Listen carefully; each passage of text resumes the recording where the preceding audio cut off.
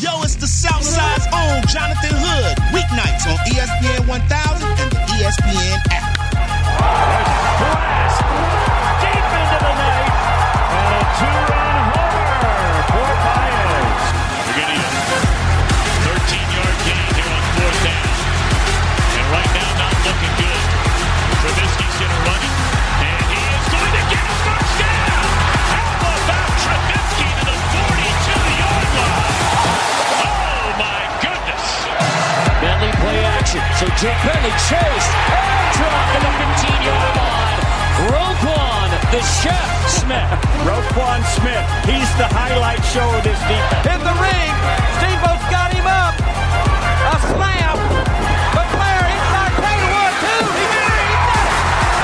He did it. Steamboat's got him up. And Blair has done it. Blair has done it. And there it goes. Abreu massacres this ball to left center field. Under the Hood with Jonathan Hood. Weeknights on ESPN 1000 and the ESPN app.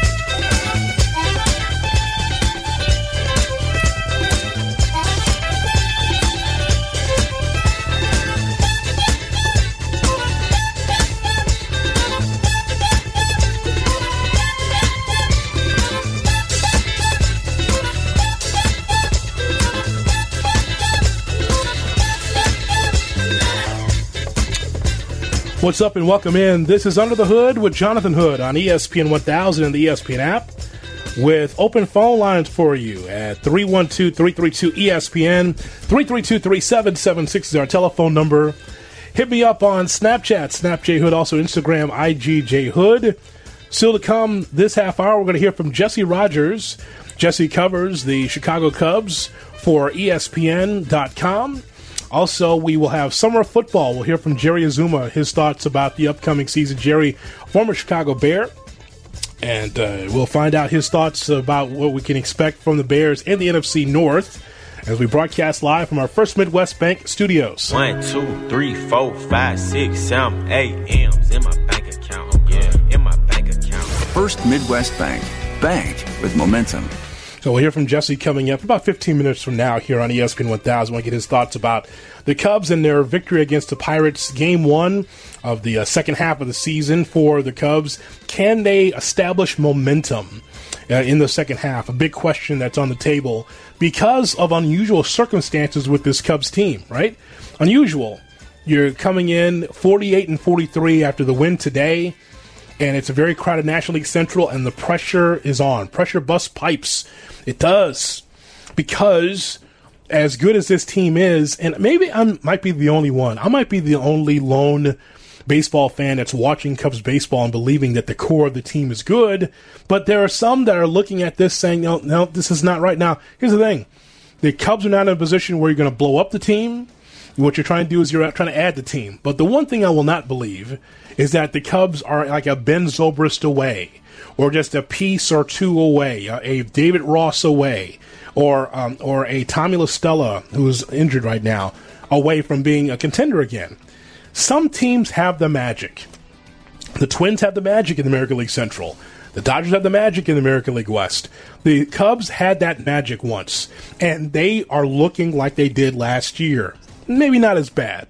If you do remember last year, in the second half, this team struggled to score even 3 runs a game in the second half. They had a hard time being able to get runs across the board, and you know whose fault it was? Wasn't Madden, wasn't Theo and Jed. It was Chili Davis, the hitting coach. And it's like, you really going to go with the old hitting coach is the problem, launch angle and philosophy is the problem. So what's the problem now? I still believe in the core, but if the core underachieves, it's on those players. You know, because think about the argument that you might be having with other Cub fans. Is the argument, well, you know, the Cubs just don't have enough depth to be able to be as good as some of the other teams in the National League. Well, what about the core players? Who wouldn't want Baez? Who wouldn't want Wilson Contreras? Who wouldn't want Rizzo and Bryant? That's the thing. No excuses when you have won a World Series, you're in the 90-win threshold, and you should be contending. No excuses. We'll see what happens in the second half. I just know what's going to happen. If the Cubs underachieve, I don't see a path forward for Madden to come back in 2020. And that in itself is bizarre. I want you to think about this. Joe Madden could be out of a job in 2020 if the team is not to the liking of Theo Epstein. And some of the things that Theo could have done to be able to change the fortunes of the team, it's going to be on him on the trade deadline to see what he can do to improve the team. Or when you're adding more players as we get closer to September, what moves can he make to be able to enhance the chances for the Cubs to have staying power in the playoffs? A lot of questions, man. A lot of questions. But the whole thing with Quenneville, I always think about that because no matter the disconnect between Bowman and Quenneville, Joel Quenneville and all the championships that are over there with the Blackhawks, there's no way that he should be coaching the Florida Panthers now. You make it work. You're trying to make it work. There's a GM and there's a head coach. The head coach has his role. The GM and the front office has their role. Make it work, especially after you've had success. Are the Hawks and the Cubs the same? Well, I guess not, because the Hawks are the winningest team in the city right now. And has been over a 10-year stretch. They may not be doing well the last couple of years, but if you're looking for the championships, you go to the Blackhawks. Jonathan Hood on Under the Hood on ESPN 1000, the ESPN app. And then looking at the White Sox side of the ledger. Now, the Chicago White Sox. How about that? When I look at this White Sox team now, okay, so they're getting ready to take on the A's for a 3-game series, and they're going to take on Kansas City for a 4-game set starting on Monday. Now, when you see the team, no matter the core that you may like, the Tim Andersons and the Abreu's and Moncada, and when you look at that core, along with what McCann's brought and Giolito's brought, here's the thing about the White Sox. It is unexpected for them to be even this good in a very average American League. I'll give you, if you haven't seen the standings, the Chicago White Sox are a couple of games under 500, right? So the Sox are 42 and 44. Yes, they're 12.5 games behind Minnesota, who's a juggernaut. No one's going to catch the Twins. And the Indians underachieved. And the Tigers only have 28 wins. I never thought that the Sox would have 42 wins and the Tigers have 28. Royals were going to be bad anyway. They're 30 and 61. Didn't know the Sox would be 42 and 44 and the Tigers would be this bad. Bad. Like when you're in the 20s, that's pretty awful. But that's where you are in the Central. So then you go to the wild card, and in the first half, that's one of the things, and I never look at the standings until after Memorial Day, but you're going to have to take a peek. Just say, let's see where they are. Now, they're not in the position to go to the playoffs. Come on, you and I both know this, right? I mean, they'd have to have a rocket up their ass to be able to get to the top of the standings in the wild card for them to be a playoff team. But they're 7 games behind. Tampa Bay is on top in that wild card hunt with the Indians and then the A's, and then the Sox are 7 games behind. But man, it's intriguing because the team has some parts that are intriguing. I talked to Jim Margulis from Sox Machine about a number of things with this White Sox team. I asked him his thoughts about his excitement for the second half. You can see the pillars there with up the middle with Anderson and Moncada's not at the middle anymore. Left side of the infield, I should say. Moncada at third. McCann at catcher, hanging around for another year at the very least. And he seems like somebody who could be an extension candidate if the White Sox really think that his success is here to stay, and it's more than just getting very lucky with some of his contact and having balls find open spots in the outfield. There's a possibility there. So, add in Eloy and Abreu, and you got more than half the lineup there. And the cost of free agents is coming down, so maybe you can supplement that, even if, as they showed with Manny Machado and so forth, they aren't really willing to swim at the in the deepest end of this free agent pool, but maybe they can be a bit more aggressive with upgrading the team through smaller measures. But it's just the pitching staff right now, I think, is really the toughest puzzle. But even if Cease is up, you have Giolito, you have Cease, Rodon at the second half if he's able to come back, second half of 2020, I should say. Nova's a free agent and not pitching that well to stay around. It's Lopez is right now looking like a better bullpen candidate. I still think you should get the full season, but right now you see like maybe 1.5 starters, and then you're hoping on Tommy John surgery fixing the rest of it. So I guess that's where my enthusiasm runs out a little bit, is just having, it's really hard to provide enough offense to cover that many innings. So thoughts there from Jim Margalus about his excitement for the second half. You know, he didn't mention Andy Mazer on the radio side. I'm also excited for Andy Mazer. It's a much better booth with Mazer in there. What about the excitement for that? It's a much better booth. Right, exactly. Anyway, yes, it was a shot. And the other thing is about Jose Abreu. So Jim was talking about that from Sox Machine about Abreu. What to do with Abreu? Do you give him a new contract or not? Hahn and the White Sox seem to have some kind of agreement, or at least understanding with Abreu, because when they asked about his future, Hahn came out and said that seems like it's very likely they'll be able to have Abreu around while the good part of the rebuild gets here. Mm-hmm. And usually Hahn is not that forthcoming when it comes to impending free agents, especially like Avi was on the same timeline.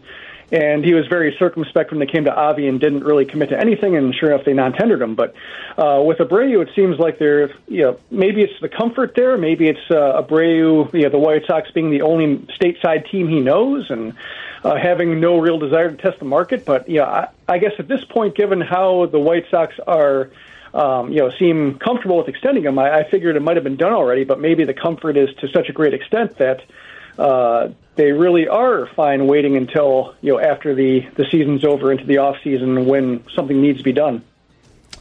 Davis, you're never agreeing with me about this Renteria thing. You'd never, when I talk about Renteria, you just stare at me. How many times do you want to do this to this guy in Chicago, man? I mean, we're talking about Joe being on the hot seat, being available once again. White Sox wouldn't do that to him a second time. They couldn't. They should. Why do you stare at me when I talk about Renteria? I don't want him on the White Sox. You're a Sox fan. You know that there's a need for an upgrade, do you not? I just want you to be nice about it. We want the same thing. You just have to be nicer about it. That's all. The reason why that I'm not nice about it is because, well, you produced the show enough to know that I'm not going to do it. I don't do nice very often. I don't do nice. I figure I want to be different from everybody else around here, so I don't do nice very often because, you know why? Because of my investment in the team. I want what's best for the White Sox. Reverse psychology, Hood. You know Kenny's listening. Yeah, that's fine. That's why I go 120 miles an hour on the White Sox when it comes to that guy, because I know Kenny's listening. He can't help it. He was born with rabbit ears, apparently. So Jim Margalus from Sox Machine was talking to me about Renteria, and I believe that the White Sox have to upgrade that position once the team gets good. Again, if you're watching the White Sox on a regular basis, there's some things there, and I think you said it for any manager. You say that for Dave Roberts, you said it for Rocco Baldelli, you could say that for any manager. But the point is that it's okay to upgrade the position. If the Cubs did it, why can't the White Sox do it? When the Sox get good, could you imagine Rick Renteria as the manager of the team? It's okay to have an A to B guy until you can find the guy that you want. There's a guy on Major League Baseball Network right now with a suit and a tie that's itching to manage, and his name is Joe Girardi. I don't care how he treats the media. Can he make the team better?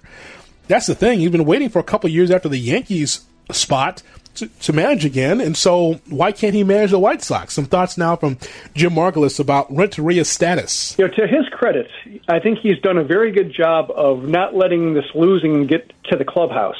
He's had a very good rapport with his players. He hasn't been a total pushover, and you haven't heard of any flare-ups, anybody talking behind his back. You don't hear of any discord in the clubhouse. So I think he's really good at that part. He's really good at keeping open communication lines and not throwing guys under the bus. I think it does put him in corners where he has to defend awful players. Sometimes he tries to coach teams to win himself by bunting too much or maybe switching too many pitchers. But I think he's in a tough spot just by the roster he's given, just by the amount of losing he's been asked to oversee. And that's why I guess I'm a little bit more sympathetic to Renteria. I do have my concerns. Just, I think he's not the greatest when it comes to prioritizing runs or having a big picture of what works when it comes to scoring runs and strategy to that regard. But I think when it comes to the talent kind of stuff, with like Jose Rondon throwing to the wrong base, is that because Jose Rondon is not coached well, or is it because Jose Rondon is a AAA player, and he's here because the White Sox don't have anybody better? Now with Anderson spraining his ankle, we might see more of him. It's really hard to separate manager from talent sometimes, and that's where I sympathize. But I do wish that the White Sox didn't extend Renteria. They used this as a tiebreaker year between his very encouraging rookie season and the setbacks he had last year to really understand what kind of manager he is. But given that it's the White Sox and that they're super loyal, I kind of guess take the mindset that there's really no point in fighting it because he's going to be here no matter what. The Chicago White Sox. Yes. How about that? Thank you, Mel. Yes, heard what he said, right? He's going to be here no matter what. Nah, I disagree with that. I don't think he's going to be here no matter what. I just think you can upgrade the position. I think it's interesting. You can rehab a car, but if your floor mats and your interior sucks, then why even rehab the outside of the car? The outside of the car looks good for the White Sox. It's young, it's fresh, it's new. So rehab the inside. The inside would be Renteria. Get rid of the inside and put a new interior on the inside. Now you got a brand new car. Now, wouldn't you agree that you have to go out and make the big splash move for the pitching staff, get a stud starting pitcher to make it more attractive? Or do you think this position or this team is already attractive to a really good manager? No, the former. The former, what you said before, because I'm waiting for my John Lester, right? I mean, this is how it starts. You can build through the farm, but eventually you have to be able to get that one fish that says, yeah, we're going to pay you through the nose because we need a number one starter because, I don't know what Giolito is. Some already want to claim that he's a second or third starter, but who knows? See if you get a first one, then you can determine what Giolito is. So you got to be able to do that here on Under the Hood with Jonathan Hood on ESPN 1000 and the ESPN app. This hour of our program is brought to you by Enzo Custom. Experience true custom and get the suit that you really want. Go to EnzoCustom.com. That's EnzoCustom.com. Schedule an appointment and get $50 off by telling them Tom Waddle sent you. We turn now to Jesse Rogers, who covers the Cubs for ESPN.com. You can follow him on Twitter at ESPN Chi Cubs. He joins me, Jonathan Hood, here on ESPN 1000 and the ESPN app. Jesse, as always, I appreciate your time as the Cubs win against the Pirates. Boy, that win was exactly what the doctor ordered, huh? Yeah, it really did. Maybe the break will do them well. Obviously, they're great at home, so it's just a great way to start the second half. They take that lead. They have to overcome some adversity when Stroke gives up that home run. But Jason Hayward had a hell of a game. He's having a hell of a year. He played great defense in right. Some line drives hit right at him, not easy to judge. And the sun, obviously, at Wrigley Field at this time of year, it's tough late in the day. And then he comes through with the big hit in the eighth inning. So really good start by Yu Darvish, really good finish by Craig Kimbrell. Just the one hiccup by Stroke, but that's going to happen. So, yeah, you are right. It was a great win. I can make the argument that is the best Darvish I've seen all year. I can compare it to the Los Angeles Dodgers game in which he pitched. That was pretty good, too. Really good pitching duel there. But I think I can make the argument that this is the best we've seen from Darvish in 2019. Yeah, you can. It was right there. He said he's felt better, but the results here were as good as you're gonna get out of him. He really is coming on. That was just a great outing, matching Chris Archer pitch for pitch. Had a lot of things working for him. You saw the swings and misses. You saw the movement on his breaking ball. As long as his fastball is where it needs to be, this guy can do a lot. I mean, if this is a sort of foreshadowing of his second half, wow, this could be real interesting out of him. So, and he wanted the ball today. He talked about that. He really wanted to. He wants to pitch as many games as he can after not pitching many last year, and he knows it can be tough out of the break for guys, whether it be hitters or pitchers, and he was mentally prepared for this one. That's a great sign for him. Just all over. I mean, just overall, he was just great today. So what a beginning for Yu Darvish in his second half here. Jesse, I want to talk to you a little bit about your piece you had on ESPN.com. It wasn't a good piece. It was a great piece because it really gave you an insight of what the Cubs have to work on here for the second half, what we've seen in the first half, and what could happen at the end of the season. One of the quotes that struck me was from Theo Epstein. One thing about Theo, he won't keep it close to the vest. He'll tell you what's on his mind. And so this one quote of this group has been together for a long time, so sometimes the same message isn't as effective, and it's incumbent on all of us to find whether it's transactional, finding different combinations, or as a coaching staff, giving a different message to get most of what we're looking for. That's a mouthful, number one. But number two, when you say the message isn't as effective, could that be? Would you agree with that when it comes to Madden for his time here in Chicago? Well, and this is why I led the story with the results at the end of the season will inform us of that. That's the beauty of sports. Sure. Like, yeah, I mean, how can we judge a message? That is something that's in the air, right? How do you judge a message in day to day? It's really difficult. You judge it over the long haul and the results. And that's why I, again, led that piece with, we will know at the end of this year if that message is stale or not. A season doesn't end at the All-Star break. But so far, the things that a manager, in my opinion, can control, the Cubs have not succeeded at. Some of that might be because of the schedule. We'll find out shortly. They were a little bit fatigued last month, and it showed up on the bases, at the plate, on defense. Some of these things, or a lot of them, I think are under the purview of the manager. But the story isn't completely written yet. It is a tough division, so don't look at the total, the win total. That's not how you're going to judge Madden. You're going to judge Madden if they're the last man standing in this division, and then we'll deal with the playoffs when they come. So, yeah, I mean, the message has a potential to be stale. We're not quite there with the final analysis on that just yet, Jay Hood. That's the name of your next book, The Message, when Madden's out of here. Because and I said this yesterday as we talked to Jesse Rogers with Jonathan Hood on ESPN 1000 and the ESPN app. I mentioned this yesterday before the whole Westbrook thing blew up. I started the show talking about how this situation with the Cubs and Madden is different than Piniella, different from Baker, different from Riggleman. You know, when we talk about the message, Joe Madden to me has a lot of Ozzie Guillen-like qualities where, again, 3 meetings all season. He's very good with the media, almost takes the pressure off a lot of the players because he loves to talk about baseball, you know, has a personality. But this situation seems different than the other managers that you and I have covered or watched over the years with the Cubs, isn't it? Well, none of them have won as much as him, so it's a weird situation. If the guy comes up 1 game short of the postseason and they make it 4 out of 5 and miss by 1 game, he might be gone. He's likely gone. So it's a weird situation that the bar has been raised so high that he might lose his job. Even if he missed the playoffs by 5 games, he still made it 4 out of 5 years. It's just that the last year and 2 months won't be satisfactory, and that's how you're judged when you're. It's almost like a free agent. You know, he's got to have the big year in his final season to get that big contract. And it's seemingly the same case here with Joe. So, I mean, we can't even compare Joe to those other guys because it's Joe is heads and way better than them. He just is. The results show it, and the length of his career, having the success he's had over the length of his career shows it. But that has nothing to do with this year and this moment in time. He's got to win the division, do something special to come back. I think we all agree with that. Do you believe that there is a disconnect still between Madden and Epstein as far as the way Madden handles his team? And I don't mean just in a general sense, just the intricacies of the game. Because you remember at the end of the season last year, there's things Epstein pointed out, like, 2 out of 3 ain't bad. We got to get rid of that. We've got to get better with base running. I wonder how Epstein feels about Madden today versus at the end of last season. I think it's similar. And that's the point of all the things that he said last week, Theo. Is that same message getting stale? I think the one disconnect, you asked about a disconnect, the one disconnect, and I don't think there's much more than one.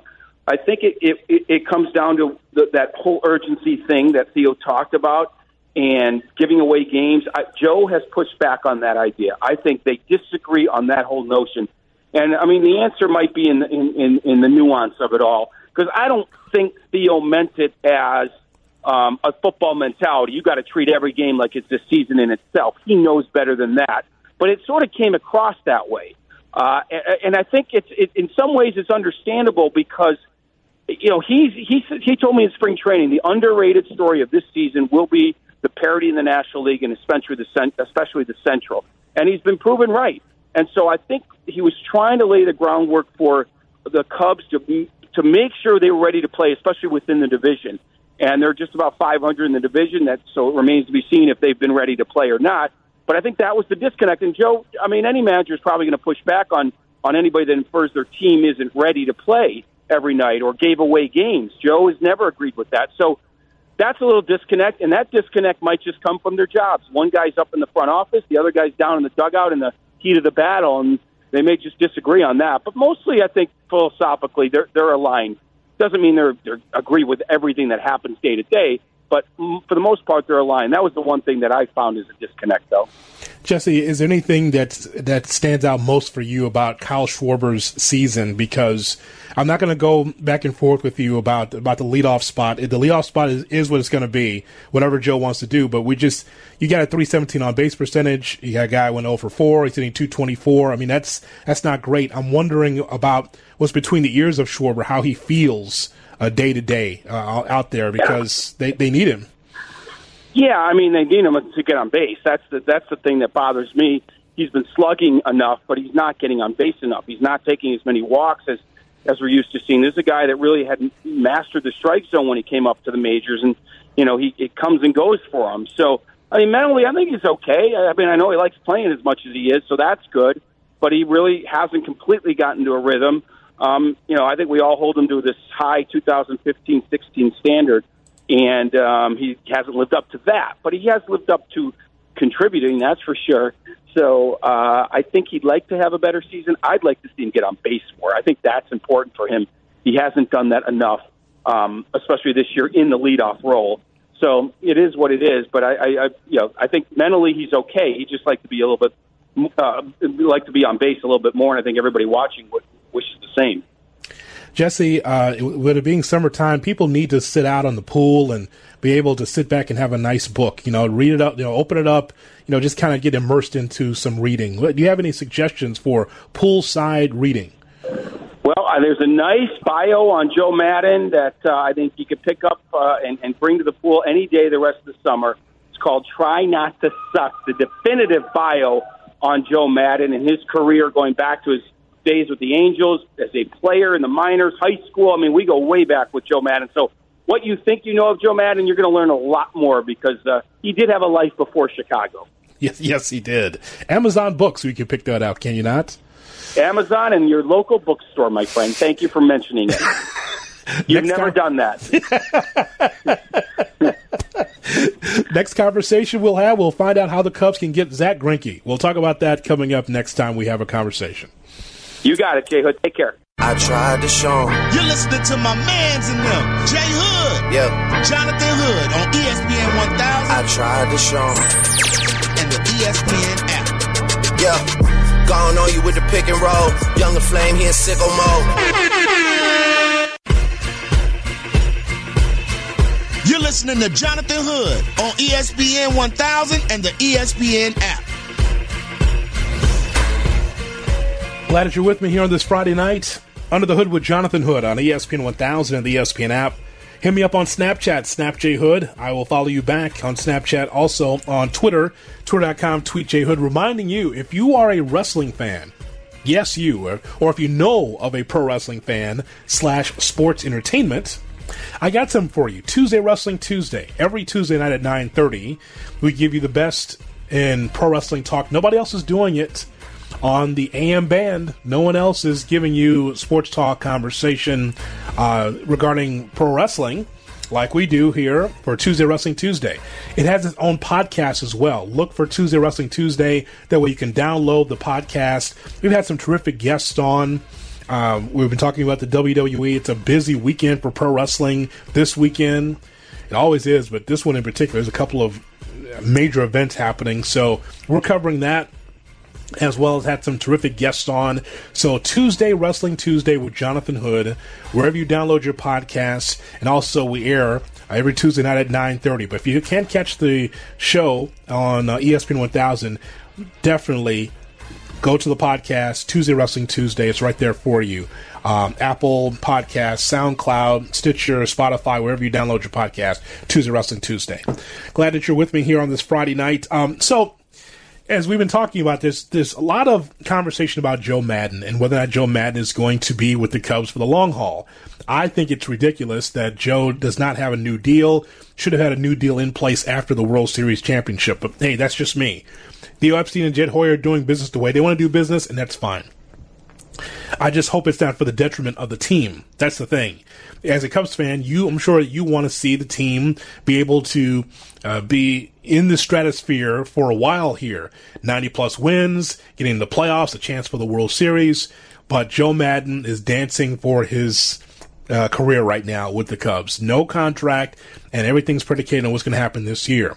Well, this has been a conversation that's gone on even on NBC Sports Chicago on the post-game live show going back to the 7th of July. I remember David DeJesus, he's actually on here, Frank Thomas, and Isaac Guillen, they're chopping it up, going back and forth about Joe Maddon. But 4 games over 500 going into the All-Star break, something's going to change, and something has to change. But Ozzie, I think the job of the manager is to know your guys. You knew your guys, so you know that saying something, pushing them, they will respond to that. I think Joe Maddon knows his guys, but it's up to the guys to do it. It's up to the guys. I don't want you to say Joe Maddon. This is not Joe Madden's problem right now. This is internally with the ball players. This is not Joe Madden. When I was manager, Joe Madden's an excellent manager. I lead the league and throw the guys under the bus.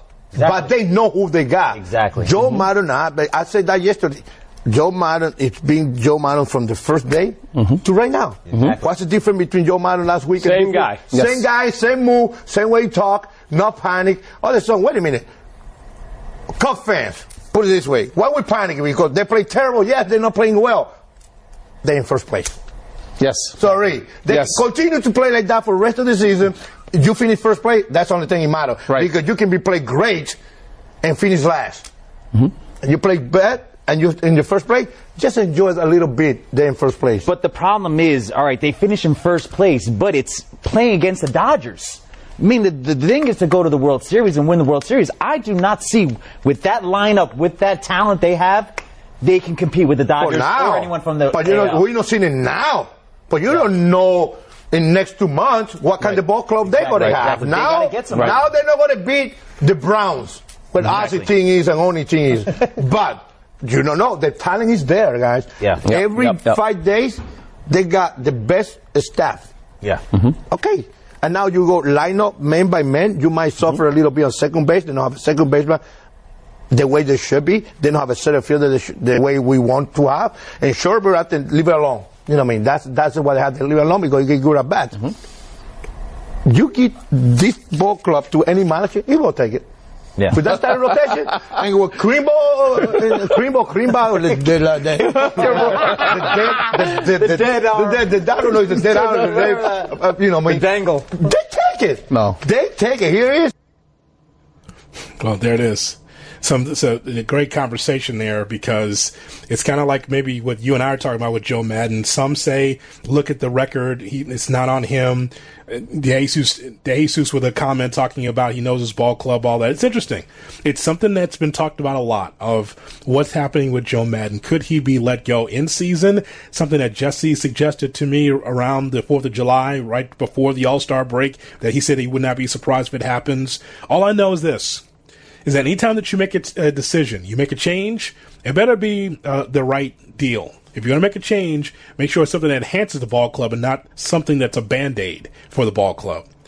All right, it's time to take a look into what the Bears could be looking like in Bourbonnais and for the rest of the regular season. It's time, my friends, for the summer of football. The summer of football. We're just having fun and we working, baby. With Jonathan Hood. Come on, baby, let's get it. Let's go now. You fired the first shot. Let's go, man. Drive starts from deep in their own territory, and it's picked off at the 25-yard line. Eddie Jackson, and he'll go in for the touchdown. We're just having fun and we working, baby. Pressure now on Mahomes. He's in trouble. Now gets it away. Are you kidding me? Barkley up the middle, cuts to the outside. Saquon Barkley across midfield. Stayed in bounds. And Barkley takes it all the way. Summer of football. Lawrence flips it open. Justin Ross off and running. And Clemson strengthens its grip on this championship game. Williams in the game for the first time this year for Notre Dame. Takes the handoff and takes off all the way for a touchdown. Let's be great, baby. Let's go. The summer of football. You got it. Work. Right here on ESPN 1000. I think we ain't there yet. And the ESPN app. Every night we give you something football. We are proud to be the first show on ESPN 1000 every summer to give you the football conversation that you want. Could be college, could be pro, could be fantasy. You just never know when it comes to summer of football. And tonight we talked to a former Chicago Bear, Jerry Azuma, And this portion of Under the Hood and Summer Football is brought to you by Northwestern Football, Chicago's Big Ten team. Join Coach Fitz and the Big Ten West Division champions at Ryan Field this fall when they host Ohio State, Iowa, and more. Season tickets are on sale at nusports.com, nusports.com. So here we are now, ready for Summer of Football. I got a chance to talk to former Chicago Bear great Jerry Azuma, and I asked him his thoughts about the Bears and what we can look at in the NFC North. Hey, and I said, Jerry, you've been around. I've been seeing him in the city going to baseball games. Yeah. My fiance is basically a huge White Sox fan. She grew up on the south side of Chicago. So she goes to a lot of the games, and I've just been kind of joining her. And I live on the north side now, so I go to the Cubs games as well. So it's baseball season, and we've just been doing that a lot lately. Oh, I know that you spent time with your teammates for the celebration for the Chicago Bears 100. That looked like that was a lot of fun, just to be back with your teammates and a lot of stories, I'm sure.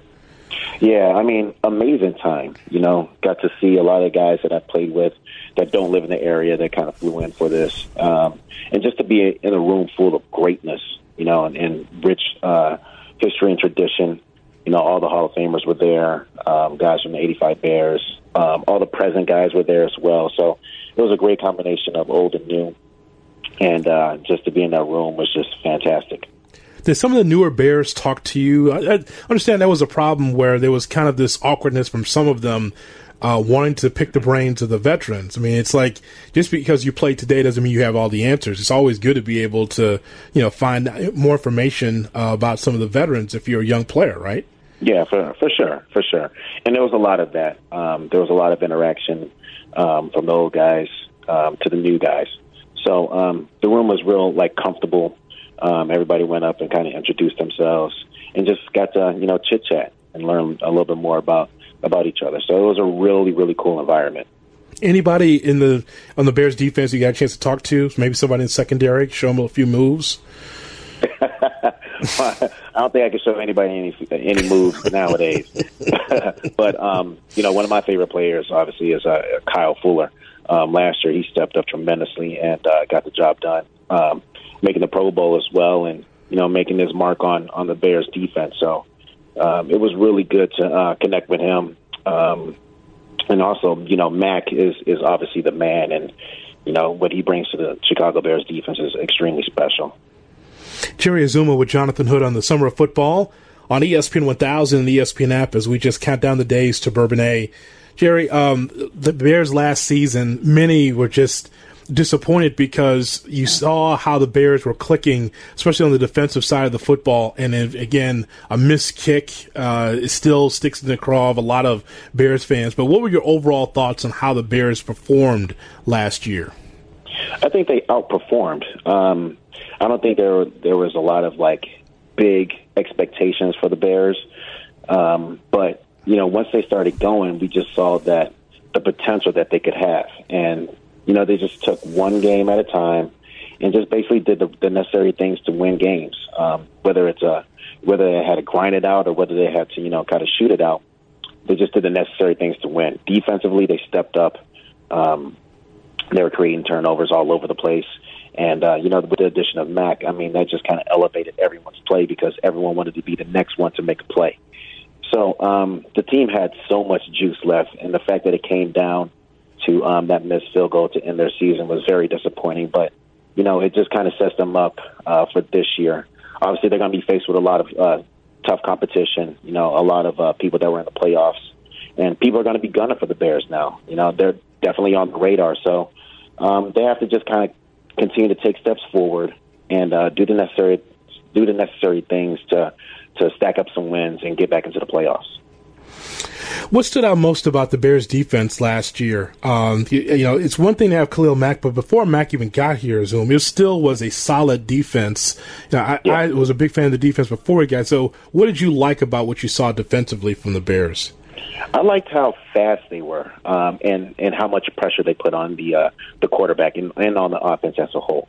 They're a pressure defense, and they're able to create that pressure. And once you create that pressure, good things happen for the defense, and they were able to take the ball away a lot and score a lot of points behind that and set up the offense in good field position so that they can be successful.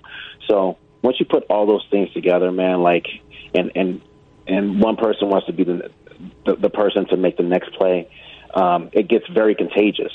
And they basically just put it all together, and it was a great time to watch. Zuma, I'm concerned about the running game for the Bears because, here's what you continue to hear about Jordan Howard is that Jordan Howard probably wasn't the running back that Matt Nagy wanted. He wanted to have someone a little bit more versatile. And I just think that Jordan Howard was solid in the position that he was in. If you want to upgrade that position, you have your right as a team. I get it. But I thought that Jordan was a solid running back, and now he's not there. So how significant will that be without having someone of a veteran presence that can run between the tackles if you want him to? Yeah, I mean, I really liked Howard. He was a Pro Bowl player, so he knew how to do his job and get the job done. But this game and with Nagy's offense, I think it's kind of geared towards, just quick strikes and seeing how fast we can get into the end zone. If you look all around this roster, it's just built on speed. And I think that he wanted to upgrade the speed part with the running back. It's going to be interesting to see how Montgomery kind of falls in line with this scheme because he's a rookie. This is his first year, and there's going to be some big expectations from him as well. So I just think Nagy wants to kind of have that dynamic running back, something a little bit more than what Jordan Howard can provide, and hopefully he has it. We're going to find out what kind of back Tarik Cohen is because I want to find out how many touches will he get. See, to me, this is not a traditional running back. This is a gadget back. And there's value in that, too, because he's got the speed and he's got the shiftiness. But in the traditional sense, as someone who played the position, by the way, we always got to remember that. Long time ago. A long time ago. We got to make sure we let everyone know that Azuma actually was going to be a great running back, but, the Bears saw something different. But I want to see just how the running back position will be run out. Again, in this offense, it is about going down the field. It's about side to side, as we saw last year. But, especially when the weather gets bad, there's still value running the ball. I don't think that Tarik is that back, but I think maybe it's running back by committee. All I want is this. Yeah, I think well, here's what I want. If you can't surpass what Jordan Howard did offensively, I'm not going to be happy because you have someone that could have got the job done for you. So hopefully they can be able to surpass what Jordan did. Yeah, I agree with you on that. You don't want them taking steps backwards, in the backfield. So you want to take steps forward, obviously. But one thing I noticed is that Trubisky doesn't play under the center a lot. He's out the shotgun position. And I think Jordan Howard is the type of back where if you're under center and you hand the ball off to him deep in the backfield, he can kind of create and run downhill, in the offense. Where this offense now, it's kind of out of a shotgun and there's underneath handoffs and things like that. So it shortens down that time, that run game time. And I just see that kind of being like the problem that Jordan Howard probably had, and I think that Nagy wanted to address that and get somebody that can basically be that gadget type of player. So I think Tarik Cohen is going to have to step up really big in this offense. His name's going to be called a lot, but it's going to come down to see what Montgomery can do. They have big expectations for him. They think that he can, run down the middle of the football field between the tackles and do some damage, and hopefully that's the case. Jerry Azuma with Jonathan Hood on ESPN 1000 and the ESPN app. Can you kick? Can you be a help to the kicking game? Sir, I cannot be a help to the kicking game. I don't believe you. I think that as an all-around athlete, I mean, you ran the ball, you played in the secondary. Why can't you help the kicking game? It is something that needs help, and I don't know why you won't help your own team. Yeah, I just can't do it anymore. But hopefully they can address that problem this year. It was deflating because I was at that game too, at the playoff game against the Eagles, and it was just deflating just seeing that missed kick. I mean, there was a glaring problem, obviously, with this team, and that was their kicking game. And it kick them in the butt eventually. But hopefully they got that thing cleared up, and we won't make any type of excuses that we don't have a kicker again. So here's what was maddening about it, right? So it's one thing to lose the game because of that kick, and he underachieved all season. He was not good. Right. Dude ran to the Today Show. That was a glaring problem for sure. Yeah, but then he went to the Today Show and talked to Hoda Kotb and talked to her and just and cried on her shoulder about his misfortune. And it's like, nah, man. Yeah, I definitely wouldn't have done that. It was a little strange to see that happen, but yeah, that was weird. How you going to Hoda to tell your problems? How does that happen? Yeah, I have no comment on that one. I just I'm blank on that one. That was just weird. If you were his teammate, you wouldn't be happy about that. Tell me I'm right. I mean, I'd probably have a little talk with him, but I don't think anybody would be happy in that situation. There's a way to handle it, but going on the show and doing it that way, I don't know if that was the right way to do it. No, it was not. No, sir. It was not the right way. No, it was not. I don't know what he was trying to prove there, but I was not. I mean, hey, you feel bad for him. Yeah, I don't know what he was looking for. It was weird. I know it was. Who do you think is the biggest threat to the Bears, Zoom? Do you think is it always the Packers, or is it the Vikings, who I thought the Vikings would be able to get to the mountaintop last year? I thought all I needed was a quarterback, and you saw what the Bears did against Cousins and the Vikings. So how do you see the division in that regard? Well, I think the division is getting better. I think the Lions can be really sneaky. I think the Vikings, when they're ready to play, they can be very dominant, especially on defense. And then they have that duo at wide receiver, and they're getting their running back as well. So they can be dangerous if they start clicking. But Detroit is kind of like that team that's just like, we don't really know, and they could be dangerous as well because they have some really good players over there. And then you always have Green Bay. Now, Green Bay doesn't have the firepower that they did before, but they still have Aaron Rodgers, and he can create some things. So you have to look in the division and see who your threats are. And, you just never really know. I think Minnesota has a shot, and then Detroit, and then I think Green Bay is probably the weakest link because they don't really have too much for Aaron Rodgers. Zoom, I'm looking forward to the season. I don't know about you, but I think that you got to catch lightning in the bottle now, right? Got to catch it. Yeah, for sure. Yeah, I'm looking forward to you do have the Bears winning the division, do you not? I mean, I do. should ask you that. I do have the Bears winning the division and then going back into the playoffs, but this time winning their playoff game at home, for sure. Okay, I want to double. I didn't want to assume because I didn't want to leave the conversation and you say, well, no, I actually had them as a wild card, and I think the Packers are going to win the division. Because if that's how you felt, I want to make sure that's never going to come out of my mouth, even if the Packers are great. It's never going to come out of my mouth. The Bears are going to win this division, and they're going to get into the playoffs and do some damage, and that's how I see it. Okay, I just want to make sure because I didn't want to think the opposite. I didn't want to ever assume, this is my business. I got to make sure I get you on record. I understand. But for the record, the Bears, I see them in the playoffs again, for sure. And winning you would have got headlines if you're like, actually, I think the Lions will win the division. That would have been... I mean, the division is going to be tough. Like, the Lions have definitely stepped up. Minnesota has stepped up. So there's some... They're going to have to go out there and they're going to have to work. And their division, I mean, not the division, but in the schedule. If you look at the schedule, they're playing a lot of, some really high-powered teams. Some teams that have been in the playoffs and have that experience. So it's going to be a battle out there. It's not going to be a cakewalk. I mean, it's out there that the Bears are going to be real good, and they have to go out there and dominate and get the job done and get into the playoffs. But they can do it. They can definitely do it. Zoom, I'm glad that we were able to connect here on the Summer of Football. Can't wait for the season to start. Thanks for coming on the show, as always. Thank you, good sir. I appreciate it.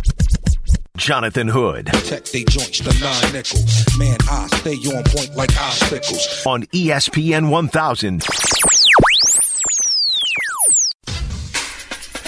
We thank you for listening and being part of the program here on ESPN 1000, the ESPN app. Our thanks to Jesse Rogers and Jerry Azumah for being with us. Show produced by Sean Davis on the other side of the glass. Saturday and Sunday, join Jeff Dickerson and I for Dickerson and Hood. Will be on 3 o'clock on Saturday, 3 o'clock on Sunday. You can't miss us. you're driving around, you're busy in the afternoon, check us out 3 to 6 on Saturday and Sunday right here on ESPN 1000. If you don't catch me this weekend, how about Monday night, 7 to 10 right here on ESPN 1000. Enjoy your weekend. We'll talk this weekend. If not, how about Monday right here on UTH? Jonathan Hood. I'm so hood. On ESPN 1000.